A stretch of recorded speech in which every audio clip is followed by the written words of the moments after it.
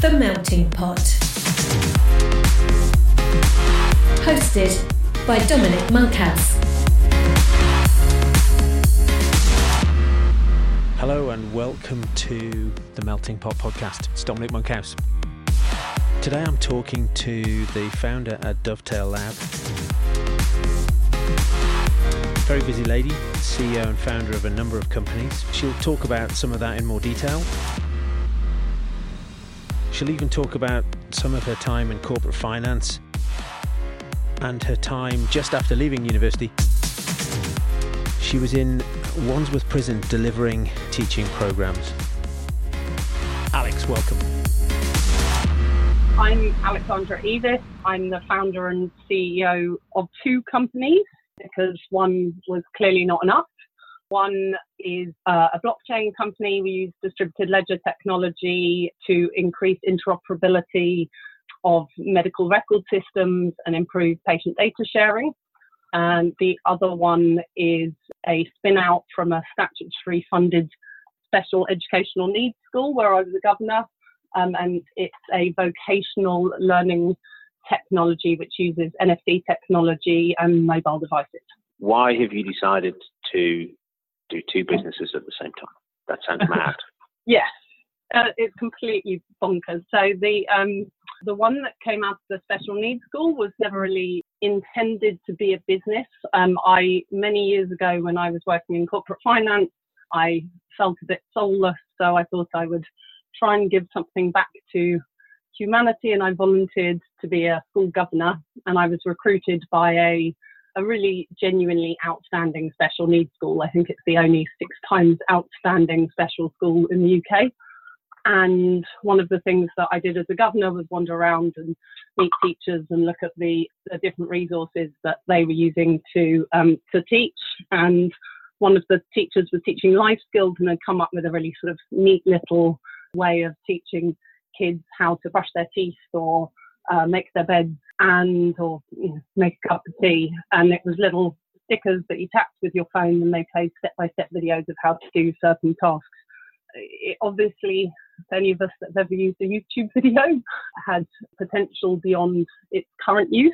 So I encouraged 2 of the teachers to leave the public sector and try their hand at becoming entrepreneurs, evil capitalist entrepreneurs.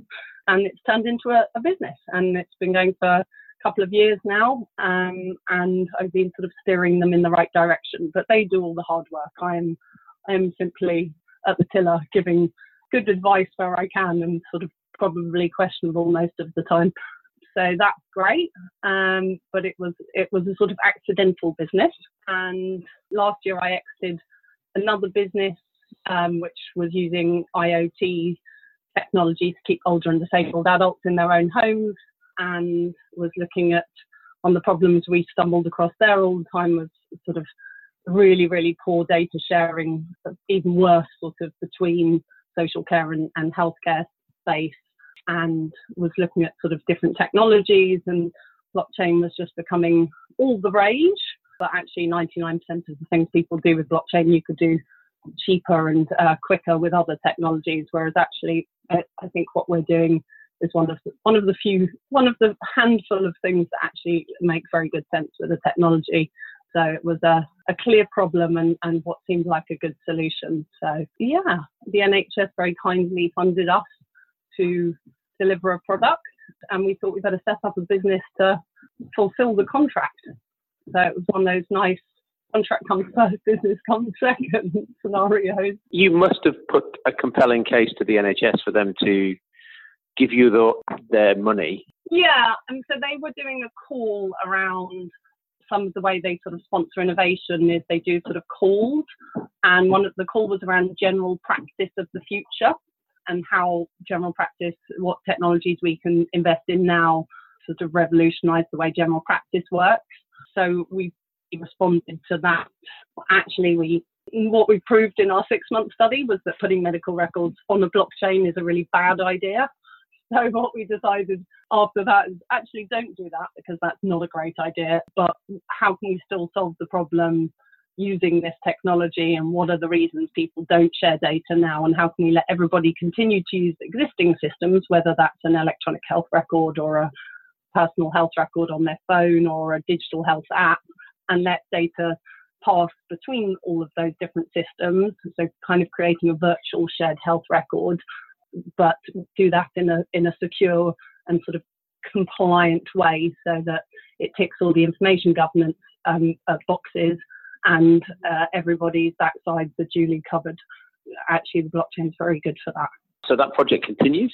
Does that mean sometime soon I will be able to share all of the data that I have about myself with my GP? Or yeah, so the idea is that at the moment your GP is the data controller, so you're just a data subject. So actually your medical history effectively is controlled by the GP.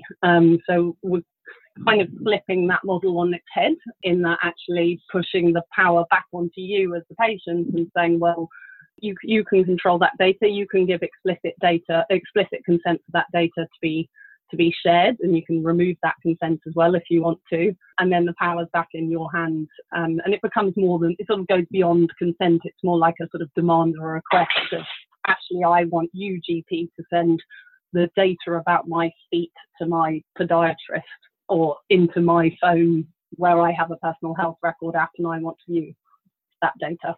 Looking into your crystal ball, Mystic Meg, when do you think that becomes a reality? It's starting to become a reality. Even the NHS is releasing its own app. It's a patient app, which supposedly will happen in September, but or this year. So we'll see if that is delivered, but it will certainly be soon.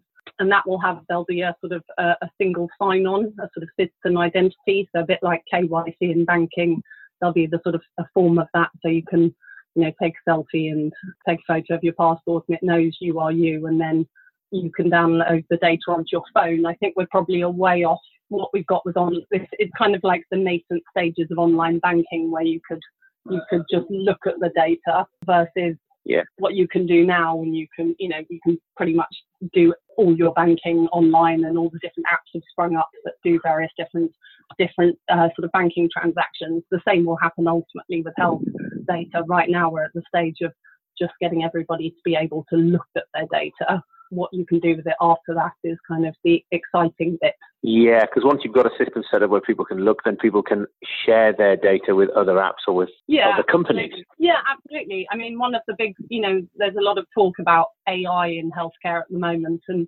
one of the big problems we know AI companies have is the only data they can get access to, if they can get access to any, is anonymized data. And actually, anonymized data isn't always that useful. You want to know what the outcome was in 6 years' time or longitudinally. So you want to be able to go back to that person and ask them. And actually, generally, people, certainly when it comes to healthcare, are in favour of sharing their data, but they want to know that it has been shared. So if you can send a notification to somebody and say, we're looking for a cure for cancer, are you happy to share your medical data with us to do that? I think 99.9% of people would be absolutely fine with that. I mean, there'll always be some hardcore privacy believers, but, ultimately the majority of the population agrees to anything in order to get the app that they want to use or the service that they want. I think we'd all contribute something to the greater good if we were given the opportunity to. It's what always irks people is when their data is used without their knowledge.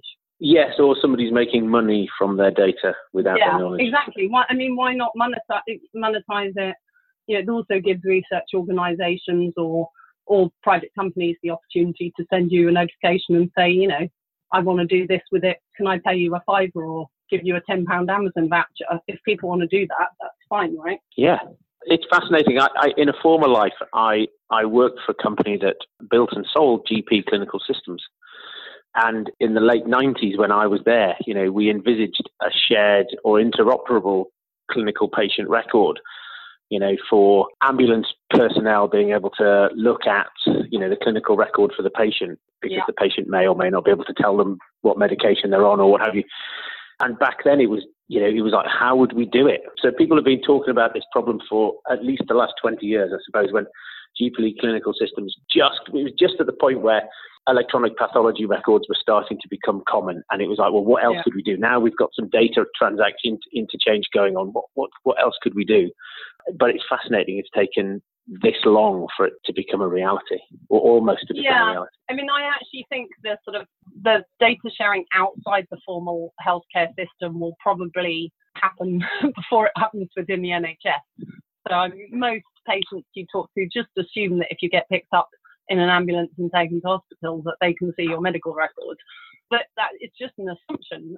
But, largely, on the whole, that just isn't a reality.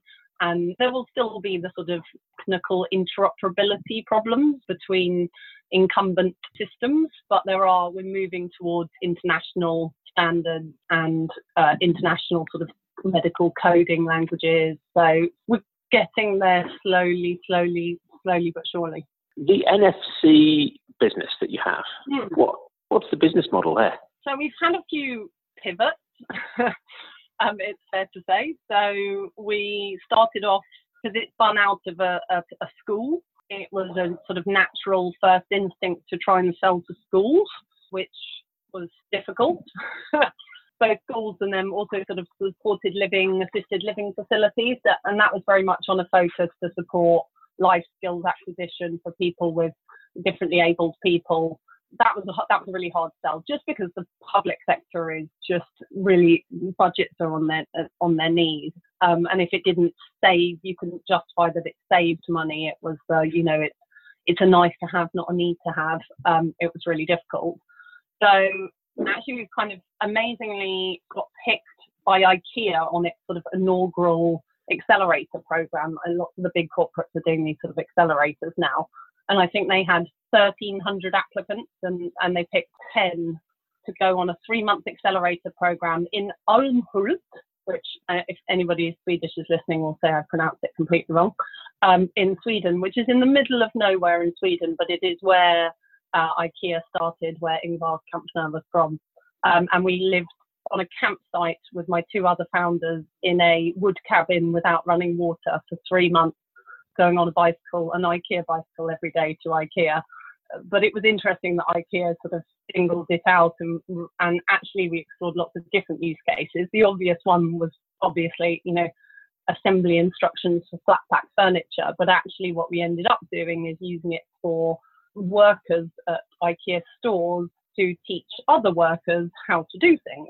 So actually what we now do is we license a platform so workers can create learning content and share learning content with other workers. So it's really good in any kind of industry where you learn in the flow of work. So retail, hospitality, food and beverage, manufacturing, where you kind of, e-learning and sort of sitting behind a desk is not appropriate, where you actually kind of want to learn on the shop floor. That is the business model now. Sort of it's nascent, but it's great being a mission-driven company. Investors are confused by it. They don't really get the are you a charity? Are you a social enterprise? Or are you a business? And it's like, well, why can't we be both? Certainly a profit-making entity and an entity that has a social impact. The great thing is it can be used by everybody. Our background, we're very passionate about people with learning disabilities being in the workforce and being employed, and hopefully that helps companies, our tools help companies do that. But actually, it's great for everybody, and the fact that everybody uses the same tool completely helps smash the sort of stigma around disability as well, because we all need, depending on the complexity of the task or when we learnt it, we all need help with how to use a photocopier or how to use a complex piece of machinery, or how to assemble one of those big white bins in IKEA. Well, and just the idea of, even as an IKEA customer, being able to see the video of how to, without having to try and type that into a phone, or you mentioned food and beverage, and one of the big things which is a real sort of debilitator in that industry is that staff turnover. People who've just learned how to do everything then leave, because on your first day or week, people tell you lots of things and you remember 10% of it. Yeah, that knowledge transfer and reinforcement is amazing. There's so many industries where your star employee leaves, and all their expertise is just gone with them. You know, big organisations, you know, like an IKEA where you've got 400 stores across the world. It's like the idea that, you know, Bob in the Edinburgh store can teach VJ in the Mumbai store that's just opening is, I think that's kind of powerful as well. Is it like a wiki? So can anybody upload content and edit content and comment on content and change it and create a workflow around new content? For our corporate customers, yeah. So the idea is any employee can use it and create content, and then it's sort of sent for vetting to an appropriate manager or learning and development team, or it's different in every different organisation. And then once it's approved, anybody in the organisation can code a sticker and share the learning content. But the neat thing is, because it links the sort of the learning to the location, then it's like you learn the right thing in the right place at the right time. That sort of democratization of content creation and being specific. The number of times people create something at the center of an organization, and by the time it gets to the edge, people are like, well, that's really helpful, but that's 12 months later and is completely useless. And just being able to do it at the edge is just so vital to it being relevant and timely and, as you say, location specific. Yeah, absolutely. And then you've got, you know, version control as well. You can change the content, changes the content tag to those stickers wherever they are all over the world. So yeah, I mean, just from a sort of continuity of training point of view, it's a great tool. You've gone from a big companies to little companies, even if it's multiple little companies. What's your personal journey from sort of large corporate to small businesses? No, not really large corporate. So I was trying to calculate the other day. I was like, I don't think I've had a job for 15 years. I was trying to remember the last time I had a job. No, I did a stint in corporate finance, but then I kind of set up my own sort of corporate finance little boutique as well. So that was kind of mine as well. I did the, you know, if you're not a socialist in your 20s, you don't have a heart thing. And when I first left university, my first job, I taught life skills, amazingly, at the age of 21 in Wandsworth Prison, to the largest male prison in the country. I was employed by the NHS. What they were thinking, I have no idea, because it was absolutely. I taught relationship skills, because you've clearly got those age 21. I taught anger management, and I taught assertiveness and positive thinking to a bunch of very nice lads who had made what I would call circumstantial criminals, people that I guess made what I think is probably almost a rational decision of if you've got no education and you can't get a job, and the guy on your estate who has the prettiest girlfriend and drives the nice car is the drug dealer. Well, you'd go, and drug dealing seems like the most sensible job out there, right? So I can kind of see how most of them ended up where they were. But yeah, it was interesting. People always say, oh, it must have been really hard. I was like, it was the easiest job in the world. When young guys spend 23 hours a day in their cell, they get 1 hour out and they get to spend it with a 21-year-old girl. Like, it was great. They yes, miss, thank you, miss, please, miss. That was interesting. And then I worked for several charities for a while as well. And then I turned to the dark side and totally flipped and did corporate finance for ages. So I've done a little bit of everything, but I've always wanted to do something good. But if you're still if you're still a socialist in your 40s, you don't have a brain. That's right. So profit and social impact together it is. But you left the business last year, didn't you? The Alcove, who were, again, profitable business, social impact.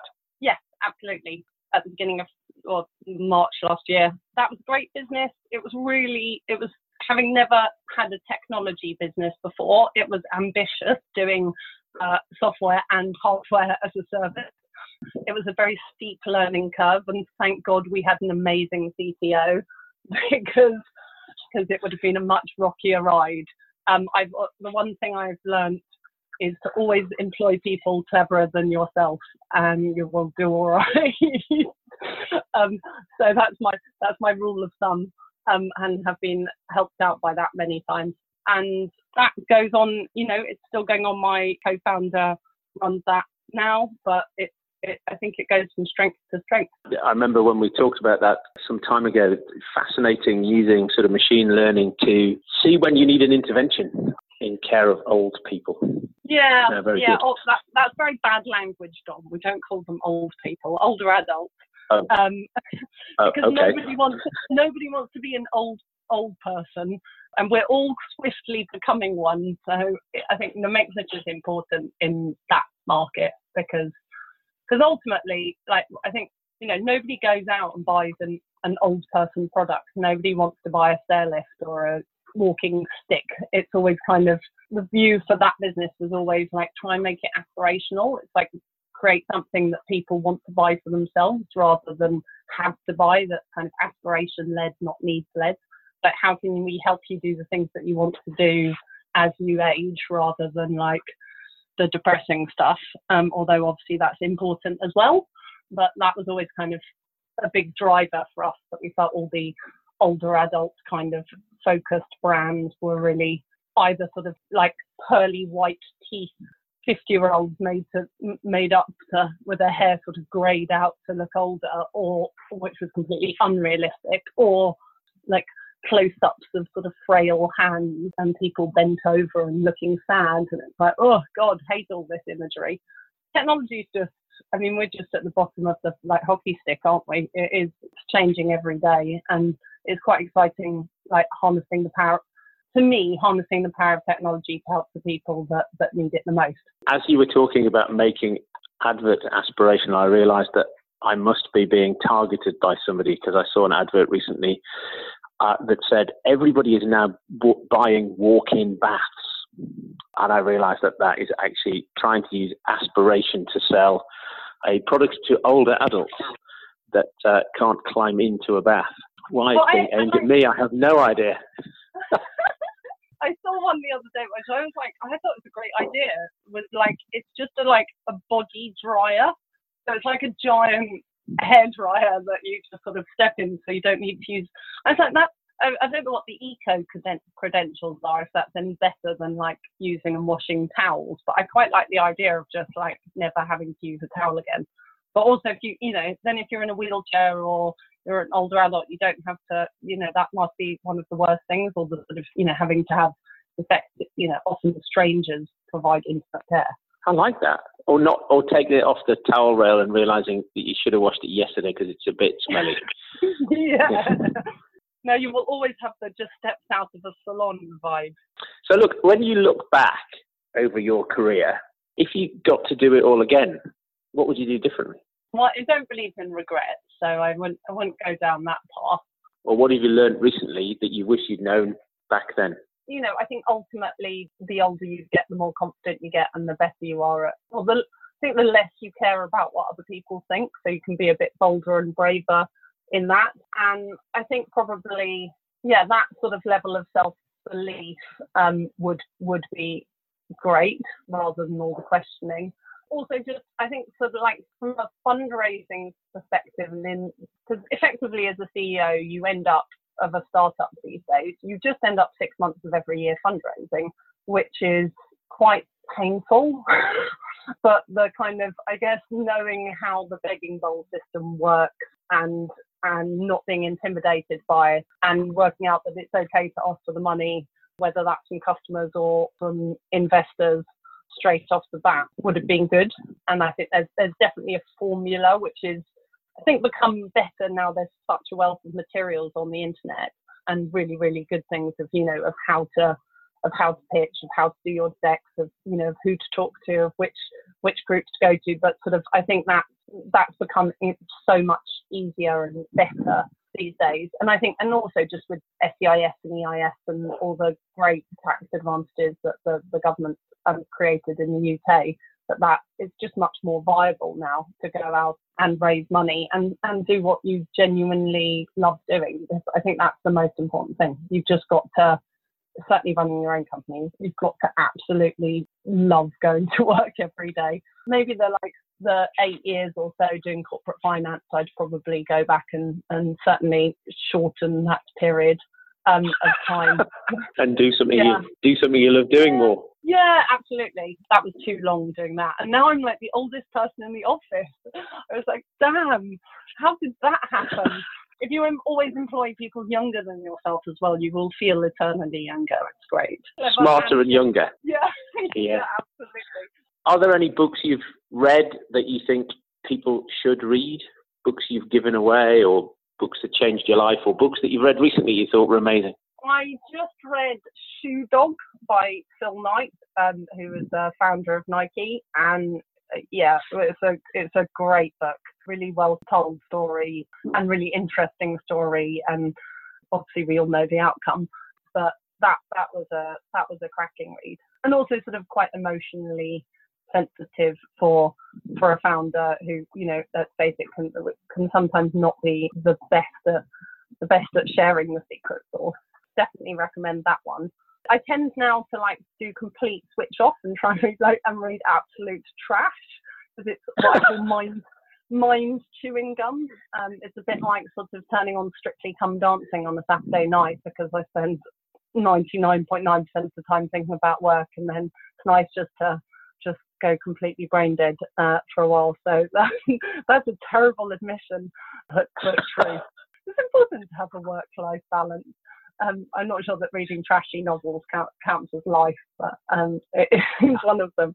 What are your tips to keeping balance then? What do you have to do so that life works well? I think I'm pretty lucky in that I got a fairly an addictive but healthy pursuit hobby, which I took up when I was 30, whereas when I went out of London and got on a horse, which I'd never done, and got completely addicted, and now I own 2 horses and don't live in London anymore. Well, I live in London in the week, and I go home on the weekend to Suffolk, and it's just complete switch off.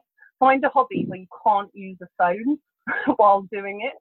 I think is a really good tip. Something like, I guess, sailing would be hard, or anything where you've literally got to have a digital detox and got to switch off your phone, because it's really, really difficult to just get away from notification culture now. You're always on, you're always working. So having time when you've just, it's like enforced weekly switch off time is really important. Thank you very much indeed for taking the time to chat to me this afternoon. That's all right.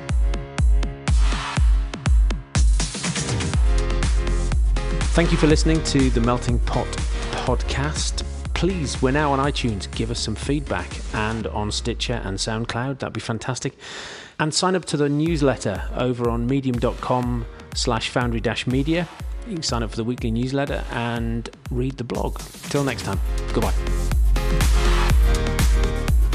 The Melting Pot was hosted by Dominic Monkhouse, and you can find out more about Dom on LinkedIn. Just search for Dominic Monkhouse or his companies, Foundry Media or Foundry 51.